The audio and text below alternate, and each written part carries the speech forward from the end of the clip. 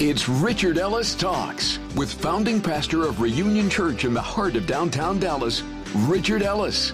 Whether you find yourself in a good place or a difficult place, perhaps even in a very lonely place, you've come to the right place. A place to hear that you matter, to hear that you're loved. And that's something everyone desperately needs to hear. Now, if you're not able to enjoy today's entire program, just go to the website, richardellistalks.com. All of these video talks, plus hundreds of audio talks, are waiting to encourage you, challenge you, and to give you hope at richardellistalks.com. So, with today's talk, here's Richard Ellis. The title of today's message is Speak of the Devil.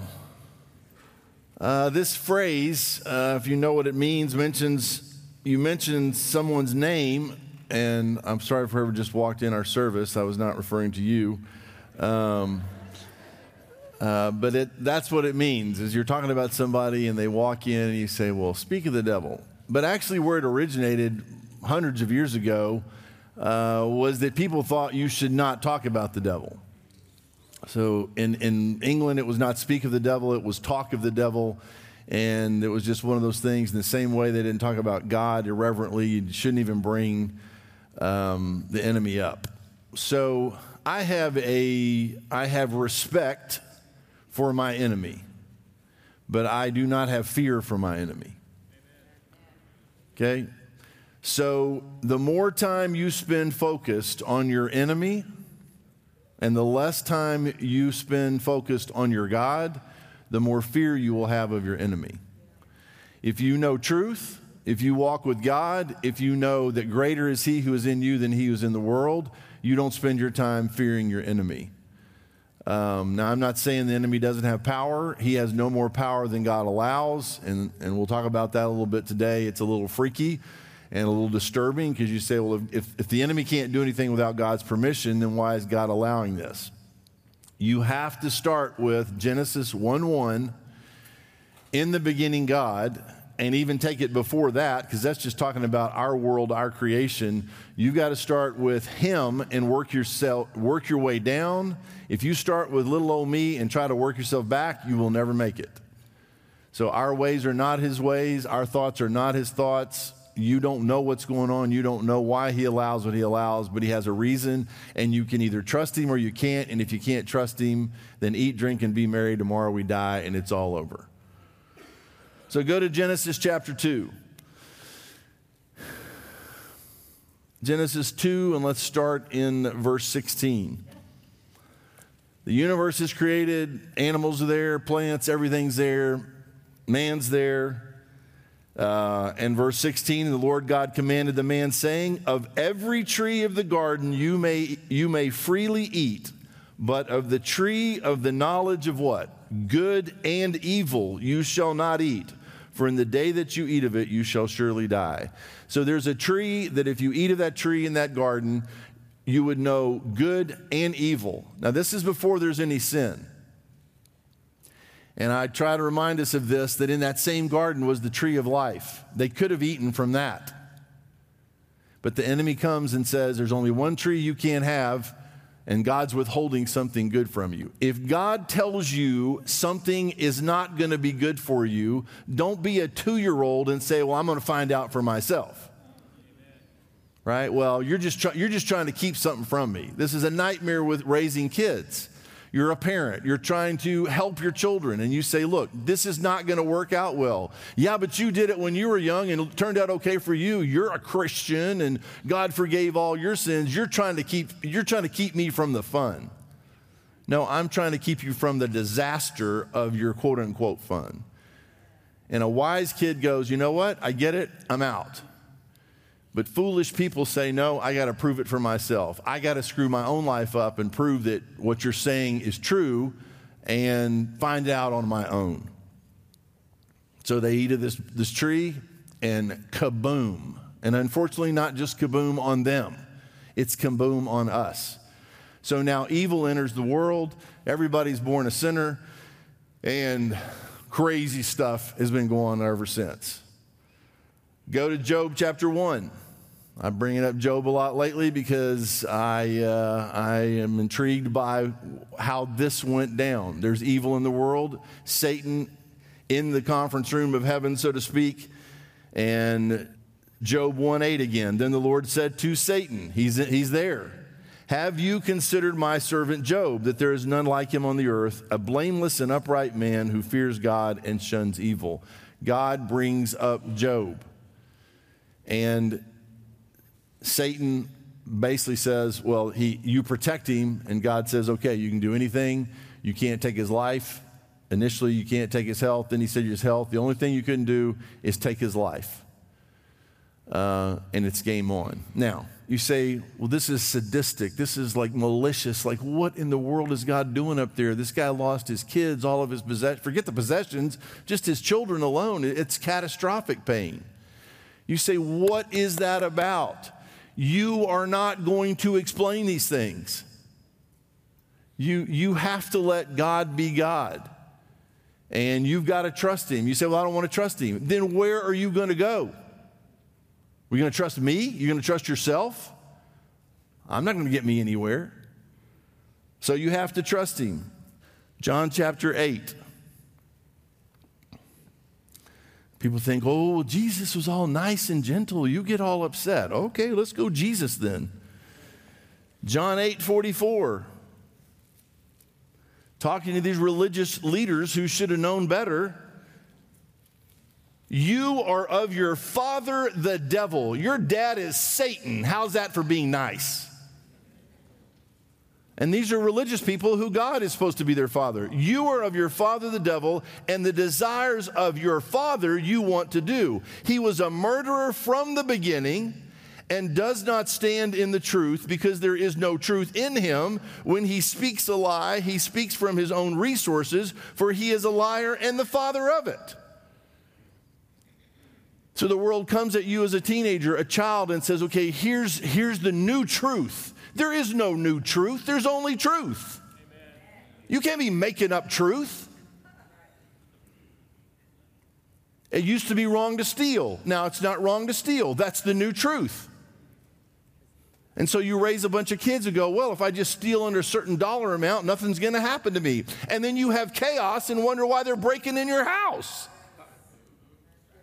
Because you've told them it's okay. And if we don't deal with our own sin, then we feel like hypocrites when we address something that's going on in the culture. Then deal with your own sin. Remove the speck, whatever's in your eye, so the beam that's in your eye, so that you can see more clearly to remove the specks. Don't just go, oh, well, I got my favorite little sin and I ain't giving up my stash. And I'm not just talking about weed. All Christians got all kind of stashes. My little favorite sin. Well, if I get right with Jesus, I'm going to have to give up my little thing. And then the world goes to hell and you go to heaven but have nothing to show for your life. John 10:10. Let's read it one more time. The thief does not come except to steal and to kill and to destroy. I have come that they may have life and that they may have it more abundantly, or to the full. There's two plans. Pick a plan for Christ's sake, for your sake, for everybody's sake. The enemy does not mean you well. He doesn't mean your family well. If you're going to fight forward like we've talked about, you have to pick a plan. And if it's life and more abundant life, then that does not involve a life of sin. There has to be some repentance along the way and say, okay, God, use me. Make me usable. Romans 7:21. This one will blow your mind. Romans 7:21, Paul writing here, and he's talking about himself personally, but it applies to anyone. I find then a law, like the law, when the scripture talks about law, like the law of gravity. Yes, there is a law of aerodynamics that supersedes the law of gravity, but there's still that law. He says, I find a law, meaning this is going to happen no matter what, that evil is present with me, the one who wills to do good. So what am I guaranteed based on that? all the way here, this week, I'm telling you, I am fighting forward, trying to do the right thing, and I promise you, evil has been present with me the whole time. You wake up, decide you're going to go to church or not. You think evil's not present? You say, well, I thought I was a Christian. What do you mean evil's present? They don't have to be in you to be with you.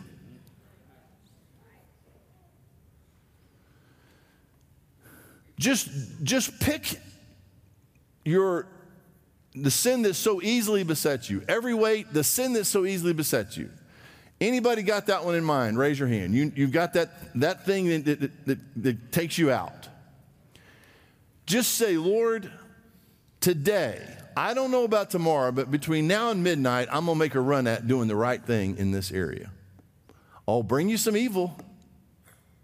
They're coming. Oh, really? You want to do the right thing? Oh, good luck. Because we're going to be right here pushing back. Why do you think it's so hard to quit sin? Because they start lying to you. You got nothing. You're nobody.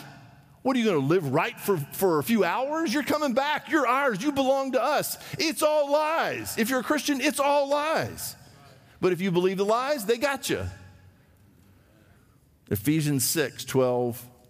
For we do not wrestle against flesh and blood, but against principalities, against powers, against the rulers of the darkness of this age, against spiritual hosts of wickedness in the heavenly places. Therefore, take up the whole armor of God, that you may be able to withstand in the evil day, and having done all, to stand. You are not going to win the fight without the armor. It doesn't mean you're not a Christian. It just means you won't suit up.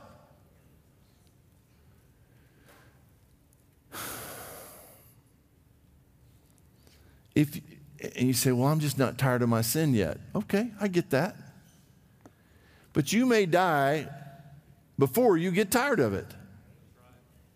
And then you're going to get to heaven and your life be tested by the fire, 1 Corinthians 3, and you have nothing to show for your life. And you will suffer loss. It says that. I'm encouraging you to say, Lord, what am I doing? What are you trying to do in and through me? And stop believing the lies. You're nobody. You got nothing. You'll never amount to anything. If people find out where you've been, what you've done, you'll be discarded. That's all he's got. There's nothing but screwed up people who have been rescued and saved and that God uses. You say, well, I'm going to get cleaned up and then God will use me. The second he starts to clean up, he can use you. I had this conversation the other day with a guy and taking hits, bullets on the battlefield. I'm like, dude, you can take a hit and still carry someone off of a battlefield. And real soldiers don't leave anybody behind. Even dead bodies they don't leave behind. They'll die trying to remove a dead body because you don't leave people behind. So you say, well, the devil's kind of he's shooting at me. And this guy's in worse trouble than you. Pick him up. Two of you pick him up, carry him off the battlefield, get him some help. If you're waiting for it to all be clean and beautiful and nice, it's not coming. Oh, I'm going to be all perfect and then God can use me. He's already declared you perfect. He's just trying to clean you up and use you on the way.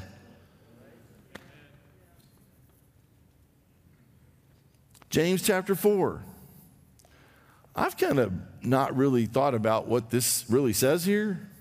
Do you ever wonder where wars come from and people fighting comes from? It actually says in the Bible. James 4:1. Where do wars and fights come from among you? Here's the answer. Do they not come from your desires for pleasure that war in your members? That can apply to whole nations.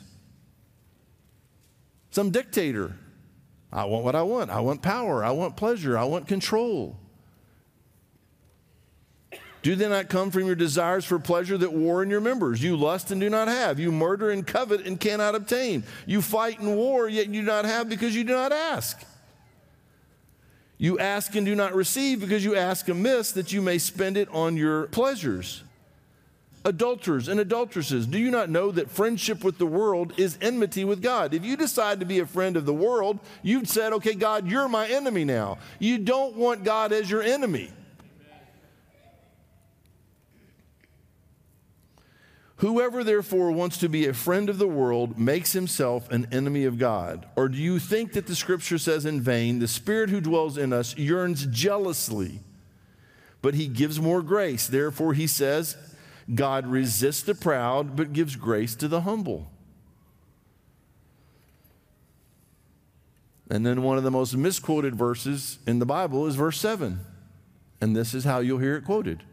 Resist the devil and he will flee from you. And that is not what the Bible says. The Bible does not say resist the devil and he will flee from you. And by the way, while we're on this, the Bible doesn't tell you anywhere to be rebuking the devil. I always feel, we rebuke you, Satan. You got no verse for that. Even the angels don't take on Satan. The archangel said, the Lord rebuke you. Be careful talking trash to the devil. You'll land on your rear end. You got authority, but you got authority in Jesus' name. I got no power over any enemy except for the power of God that is in me working through me. There's certain situations where people would take on, even the disciples would take on a situation and he'd say, these don't come out but by prayer and fasting. You got to go to battle with all the armor, all the weapons. And then people say, well, I just don't believe that's going on. I think that was back in the Bible and there's people aren't possessed anymore. And it's just mental health. Let's just go back to that. I feel better about that. Just people are crazy. That's all it is, right? They're just crazy. There's no evil in the world. And the devil goes, boom, got him. He just says, I don't exist. There is no evil. It's just mental health. And we go, okay, there's the answer. And he goes, here I go. Evil in my way through the world. In a world that won't address the real problem, won't call it what it is. And then every once in a while, someone says evil and someone says Jesus. And I go, okay, there's the answer. You say, well, they mention God. Don't take this wrong. I'm not just listening for a God answer. I'm listening for words like my Lord and Savior, Jesus Christ. I want to know somebody is hooked up. Because there's lots of world religions that believe in God. And the angels, the demons in hell, the Bible says, believe in God and tremble at his name. That's not the kind of belief I'm talking about. Do not be ashamed of the name of Jesus. You go back to the New Testament, you'd be hard-pressed to find a place where Jesus isn't doing the healing or the healing is not done in his name or the demon cast out in his name. But we're all nervous. We don't want to say Jesus.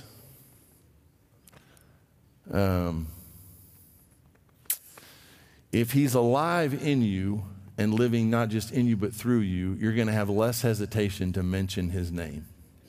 But if you're trying like a teenager trying to hide mom, drop me off a block away, right?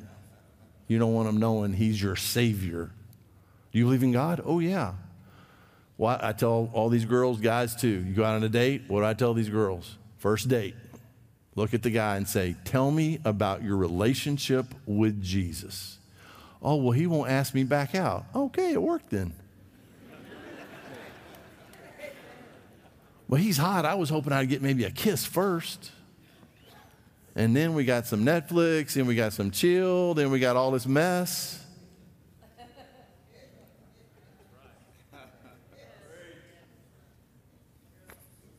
We weren't going to do anything.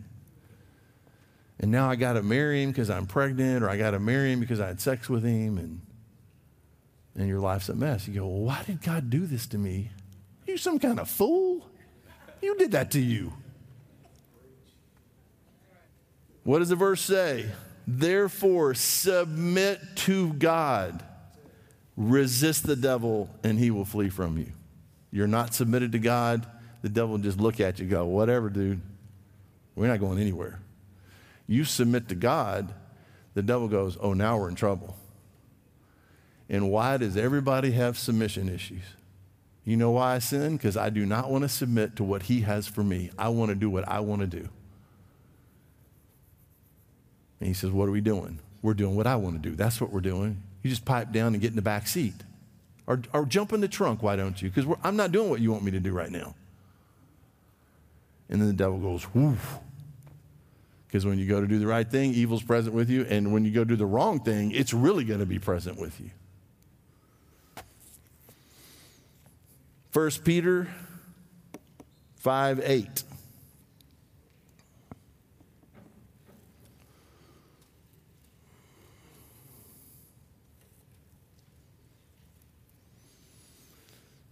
Just speak of the devil. Be sober. Be vigilant, because your adversary, the devil, walks about like a roaring lion, seeking whom he may devour. Steal, kill, destroy, devour. He wants to eat you alive. So how do you prevent that? Be sober. Be vigilant. Pay attention.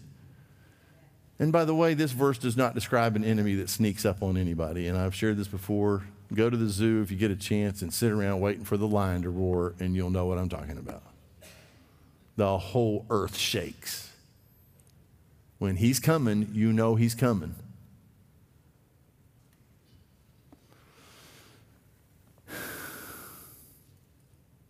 So a little bit of good news, Revelation 20.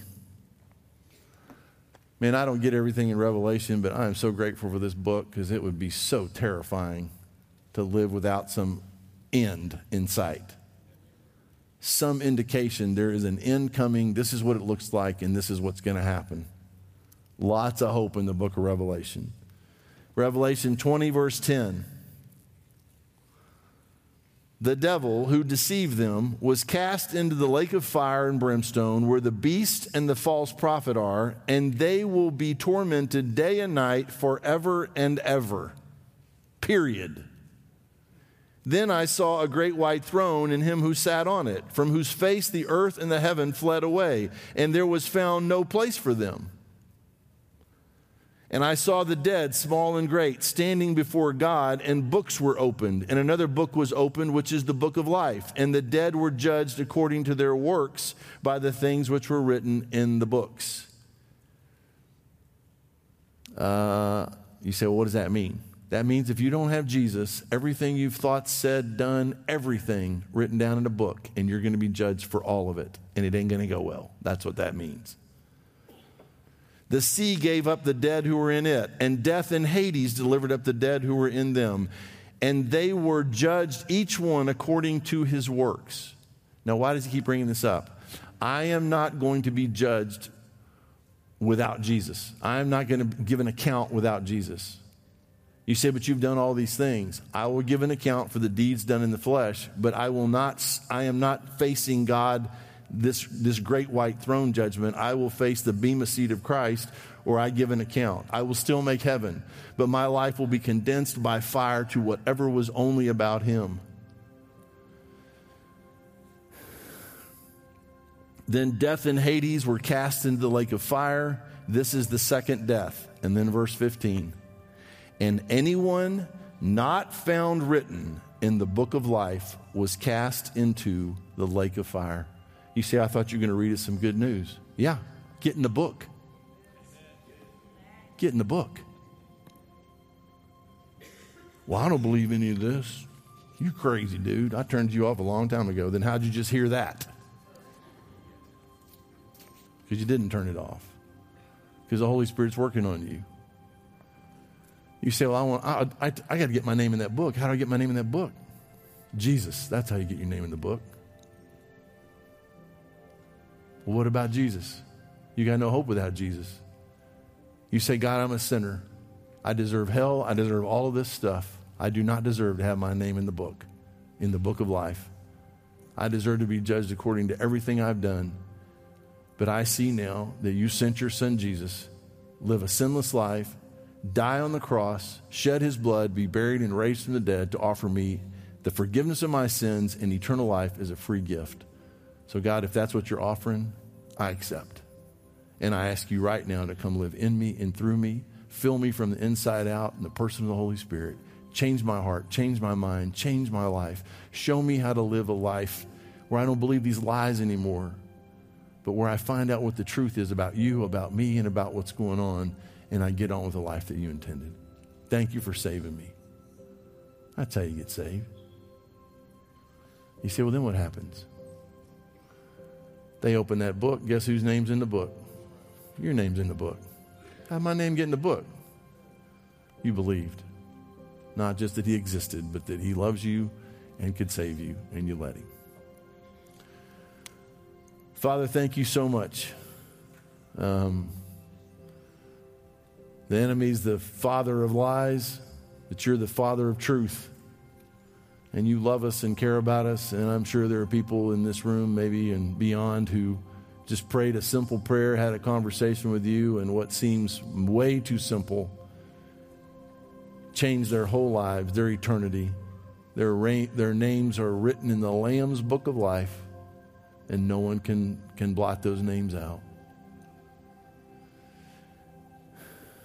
So, Lord, thank you for saving people, that it is simple, easy for us in some ways, but not so easy for you. It cost you your life. And all you ask us is to believe that Jesus died, was buried, and raised from the dead to rescue us, to save us, to make us whole, to make us clean. A new creation. Start all over again. So, Lord, we pray for those who have made the biggest decision they'll ever make in their life. And use us as you see fit, Lord, to help them move that relationship along. And, Father, for those of us who know you and we're getting our rear ends kicked by the enemy, and we're tired, maybe some not tired enough, I pray it would escalate to a place where we are sick of sin, we love what you love and hate what you hate. And we stop calling good evil and evil good, and stand and fight, and having done all to still remain standing, Lord. Thank you that this is all true. It works. You're not, as Christians, you're not just on our side. You're on our inside, and that means that greater is he who is in us than he who's in the world. So yes, Lord, we speak of the devil, but we speak of you more often. And we try to keep our eyes and ears and heart focused on you. And we thank you that it works. And our prayer is even so. Come, Lord Jesus. And we pray it in his name. Amen. We'd love to keep this conversation going with you anytime on the website richardellistalks.com. There you'll find the full version of today's talk, plus hundreds more of Richard's challenging and encouraging audio and video talks. Then discover over 1,000 cities where Richard Ellis Talks is broadcast. Or you can share a request on the prayer wall. Plus, if you'd like to consider a gift, learn how to join the financial partnership team and so much more at richardellistalks.com.